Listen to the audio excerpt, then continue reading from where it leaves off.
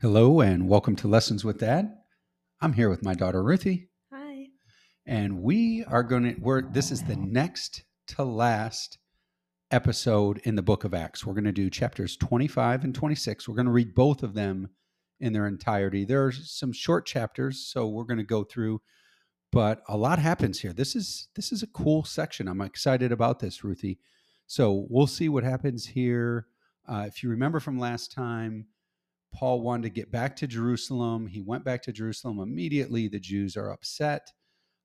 He's arrested. They plot to even, and then he says, "Hey, I'm a Roman citizen." And then everybody goes, "Whoa, whoa, whoa!" The Romans realize that he's got rights, and so then there was a plot to kill Paul, and they rushed him over to Caesarea with literally hundreds of guards protecting him. So this is a big deal. And then he spent do you remember how long? 2 full years, Ruthie, in Caesarea with Felix. And he kind of is doing this as a favor to the Jews, right? The Roman people that are in charge, it's very political. They want to make Rome happy. And how is Rome happy when there's no disturbances in the territories that people are ruling? And so Paul has somewhat some fame as a famous prisoner in this area. He's been there for 2 years. Festus, who was over this area before, he's succeeded by this guy Festus. And so I'll start reading here. So Festus is a new guy. He comes in, and look how fast. I mean, right off the bat, boom, the Jews from Jerusalem waste no time to come in and press their case against Paul. So let's see what happens here. I'll begin verse 1 of chapter 25, Ruthie. 3 days after arriving in the province, Festus went up from Caesarea to Jerusalem, where the chief priests and Jewish leaders appeared before him and presented the charges against Paul. So right away, as soon as they come, what's first on their agenda? Paul. Let's go after Paul. They urgently requested Festus, as a favor to them, to have Paul transferred to Jerusalem, for they were preparing an ambush to kill him along the way. Festus answered, "Paul is being held at Caesarea, and I myself am going there soon. Let some of your leaders come with me and press charges against the man there, if he has done anything wrong." After spending 8 or 10 days with them, he went down to Caesarea, and the next day he convened the court and ordered that Paul be brought before him. When Paul appeared, the Jews who had come down from Jerusalem stood around him, bringing many serious charges against him, which they could not prove. Then Paul made his defense. "I have done nothing wrong against the law of the Jews, or against the temple, or against Caesar." Festus, wishing to do the Jews a favor, and see this, Ruthie, you realize Paul has done nothing wrong. Just like we talked about before, Jesus had done nothing wrong. But that doesn't stop the Jewish leaders who don't want anyone to distract from them to go after him. And so Festus, wishing to do the Jews a favor, said to Paul, "Are you willing to go up to Jerusalem and stand trial before me there on these charges?" Now, Paul knows they want to get him back to Jerusalem, the headquarters of the Jewish church, and he knows they're going to try to hurt him and do things. So this is a big deal. Listen to what he says. Paul answered, "I am now standing before Caesar's court." Right? He's saying, I'm right here. I'm in Caesar's court. We don't need to go back to Jerusalem, is what he's saying. But I'm now standing before Caesar's court, where I ought to be tried. I have not done any wrong to the Jews, as you yourself know very well. If, however, I am guilty of doing anything deserving death, I do not refuse to die. But if the charges brought against me by these Jews are not true, no one has the right to hand me over to them. I appeal to Caesar. What do you think that means, Ruthie? I appeal to Caesar. Do you know who Caesar is, or what Caesar is, what that role is? Like a king? The king of what?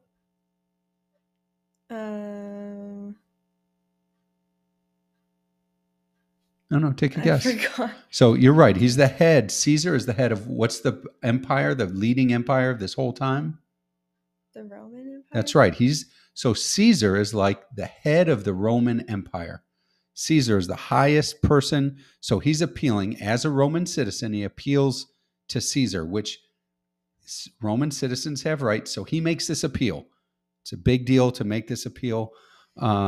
we don't understand all the things with this, but you can, even just by reading this, you'll understand what's going on here. After Festus had confirmed with his council, he declared, "You have appealed to Caesar. To Caesar you will go." And where do you think Caesar's located? What's the head? What empire is it? The Roman Empire. So where is the head of the Roman Empire? In the center. Of what? In what city? It's not a trick question. It's Rome. So he knows he's going to go to Rome. That's where, Jesus had appeared to him in a vision or in a dream and told him, "Don't worry, you're going to go to Rome." And in next chapter, when we read, because he's wanted to go there for a long time anyway, but he didn't plan on going there in chains or as a prisoner. So he's saying you'll go to Rome here or to Caesar. All right. So let's read here, if you'll take on in 13, Ruthie. A few days later, King Agrippa and Bernice arrived at Caesarea to pay their request to Festus. So again, here's another kind of like an area, a person that's over a larger area. This is King Agrippa. He's over Festus. And so he's coming in and kind of making his rounds to the different areas. And like everything, he wants to see who kind of the famous people are and talk to different people of note that are living in kind of the area that he governs. So that's what he wants to see. Since they were spending many days there, Festus discussed Paul's case with the king. He said, "There is a man here whom Felix left as a prisoner.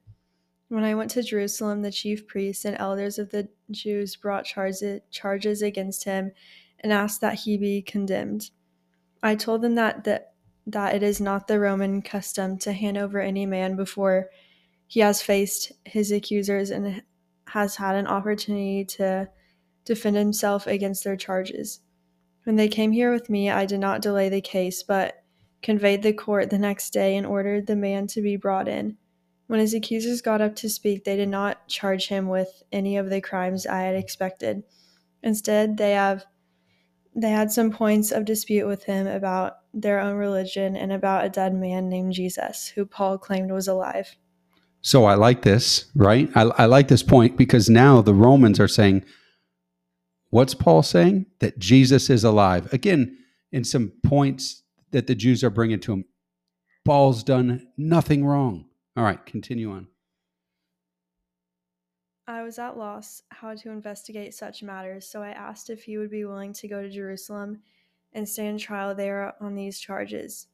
When Paul made his appeal to be held over for the emperor's decision, I ordered him held until I could send him to Caesar. Then Agrippa said to Festus, "I would like to hear this man myself." He replied, "Tomorrow you will hear him." All right, continue in verse 23. The next day, Agrippa and Bernice came from great pomp and Came with great pomp and entered the audience room with the high-ranking officers and the leading men of the city. At the command of Festus, Paul was brought in. Festus said, "King Agrippa, and all who are present with us, you see this man. The whole Jewish community has petitioned me about him in Jerusalem and here in Caesarea, shouting that he ought not to live any longer. I found he had done nothing deserving of death, but because he made his appeal to the emperor, I decided to send him to Rome. But I have nothing definite to write to His Majesty about him. Therefore, I have brought him before all of you, and especially before you, King Agrippa, so that as a result of this investigation, I may have something to write." So he's got it now because they didn't let him go, and they should have let him go probably a long time ago. Paul's made an appeal to Caesar, the emperor of the whole world, at least the Western world at that time. And so he's made his appeal. He's got to send him to the emperor. He's got to send, "Why am I sending this man to you? What has he done wrong? What is he charged with?"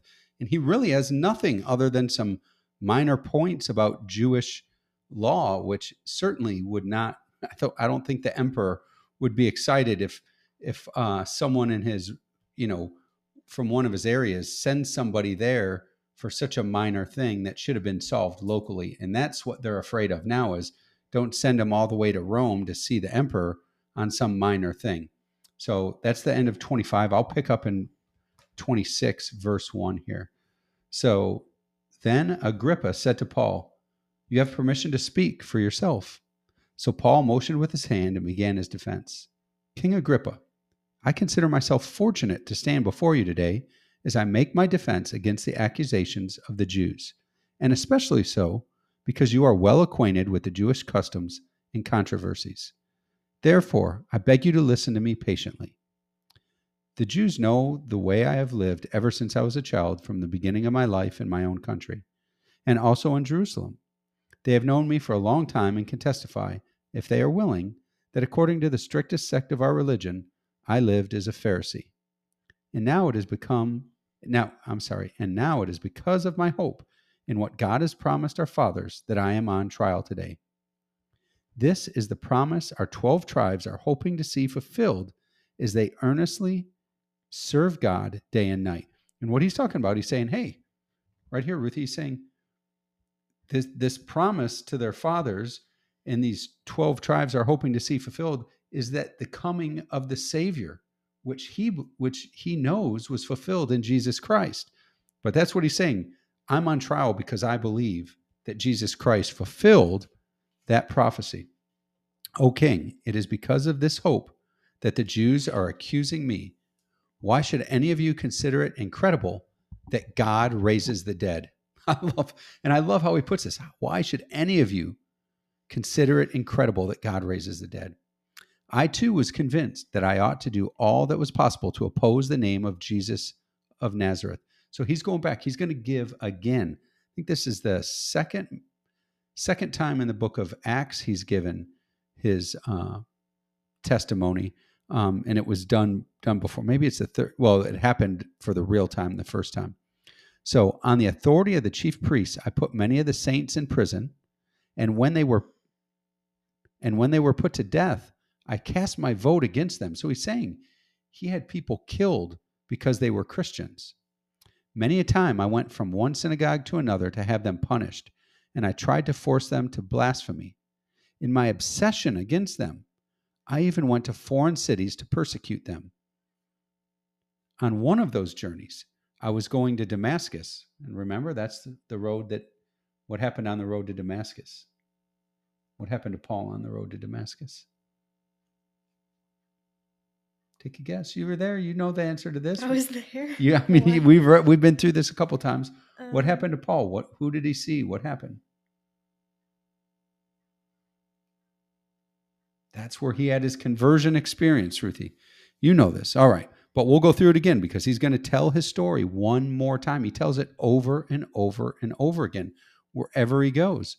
So I was going to Damascus with the authority and commission of the chief priests. About noon, O king, as I was on the road, I saw a light from heaven, brighter than the sun, blazing around me and my companions. We all fell to the ground, and I heard a voice saying to me in Aramaic, "Saul, Saul, why do you persecute me? It is hard for you to kick against the goads." The goads. Then I asked, "Who are you, Lord?" "I am Jesus, whom you are persecuting," the Lord replied.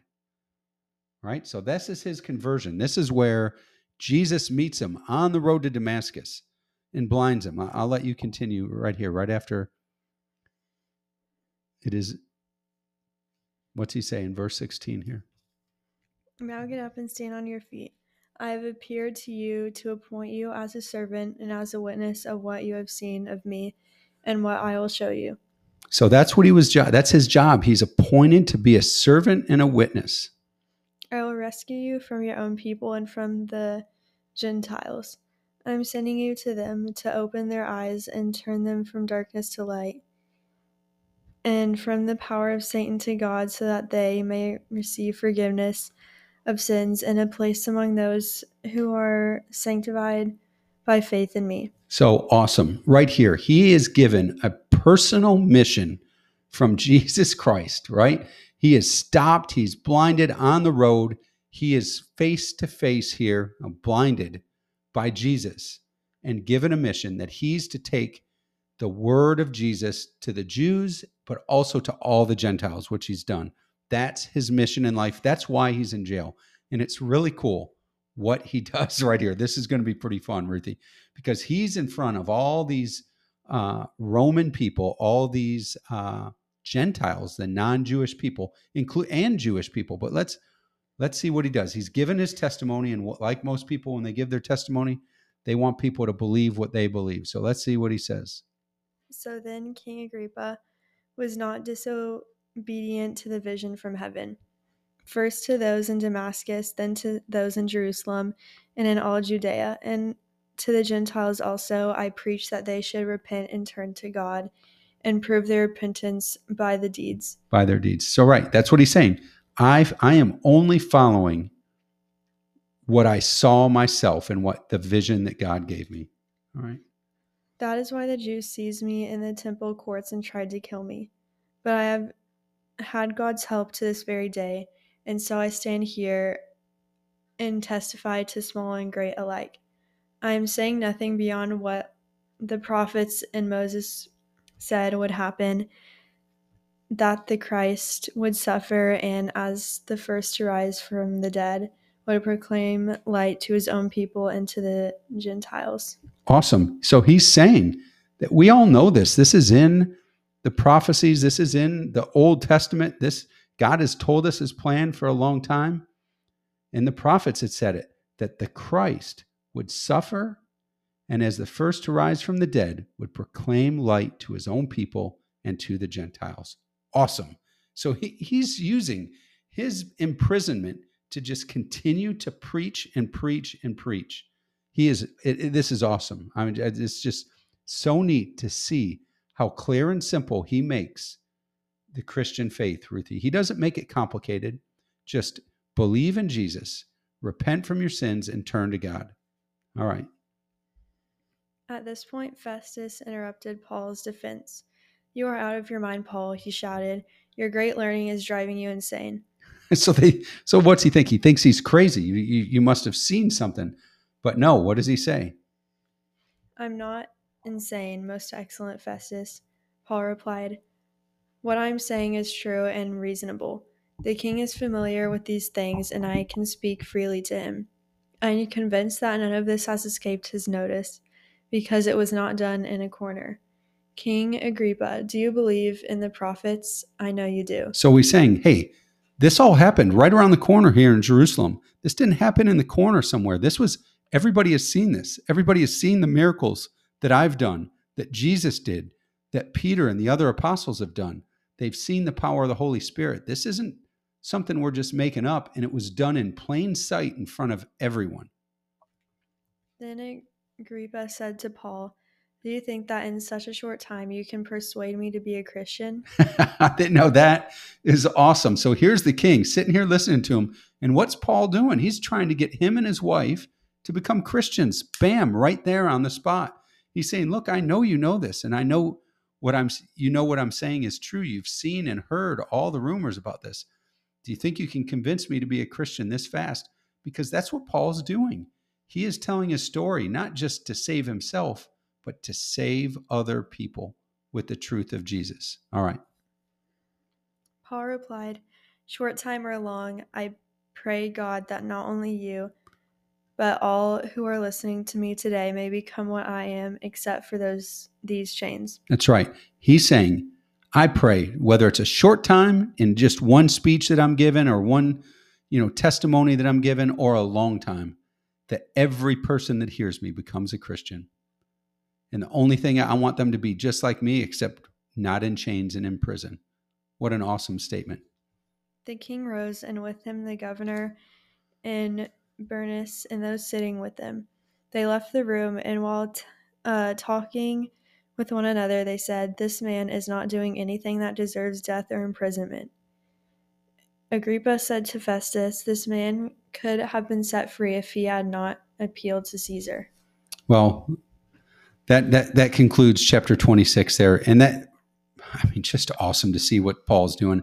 And yeah, he made the claim to go to Caesar, but really they'd have probably handed him over to the Jews, and he'd have been killed if he'd gone back to Jerusalem. So he did what he did, and it was probably through the Holy Spirit that he made that. But what an awesome experience where he's coming in and all he does is stays bold, gives testimony, and tries to convince every person he comes in contact with to become a Christian. So pretty exciting and neat to see. And next week when we get together, we'll go through the last two chapters, kind of see where this is going and how Paul gets to Rome, does the same thing there, sets up his his station there, and just preaches and preaches and preaches every day to try to convert as many people to become followers of Jesus Christ.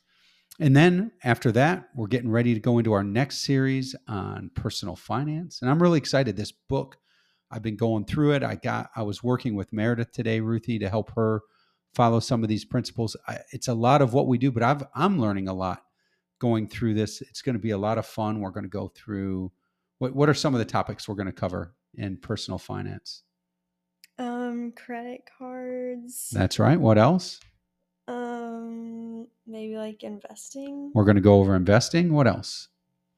Saving, credit scores. We're going to go what credit scores are. We're going to go over what accounts you should set up, right? Meredith's just getting out there and getting her first job. What kind of account should she have? Should she have checkings, savings? What kinds of credit cards should she have? 1 credit card, 4 credit cards? There's a lot to go over. This book is a great guide for it. Really excited, and it simplifies things for everyone. So hope you join us on that journey as well. But we're really excited. Next week, join us for the conclusion of the book of Acts. And Ruthie, I want you to get prepared. I've got a couple questions for you. Are you ready? What? Are you? So don't need to answer them right now. I want you to think about these before our next recording. And so I'm going to ask you this. Why did we read these 2 books of the Bible? What do you think we got out of them? Why were they important?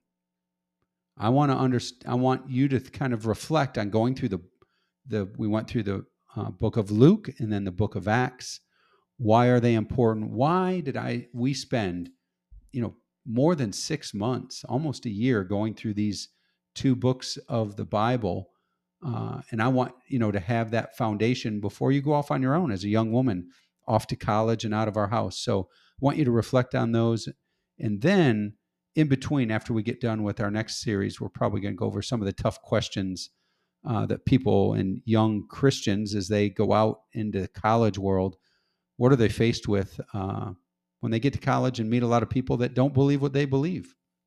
We'll go through some of that, but prepare yourself, because I'm not going to try to put you on the spot, but I do want to understand what you learned and what you thought of this entire study. Have you enjoyed going through the Bible like this?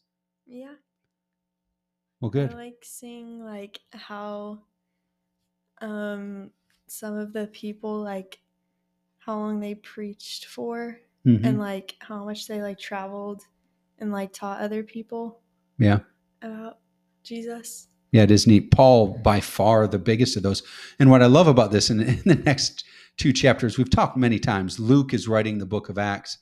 In 27 and 28, the last 2 chapters, you see that through this whole journey, Luke is right there side by side on these ships going through storms on the way to Rome and in Rome, that Luke is right there with him. And it's just a really cool story to have someone that's right there along this journey. And it is neat, to your point, to see how far they traveled, the people they touched, and what they did. And I almost wish the original apostles, right, Peter and John, as they went and did things, because this is kind of following where Luke went as the author. Of course, he's going to write what he saw and was a part of.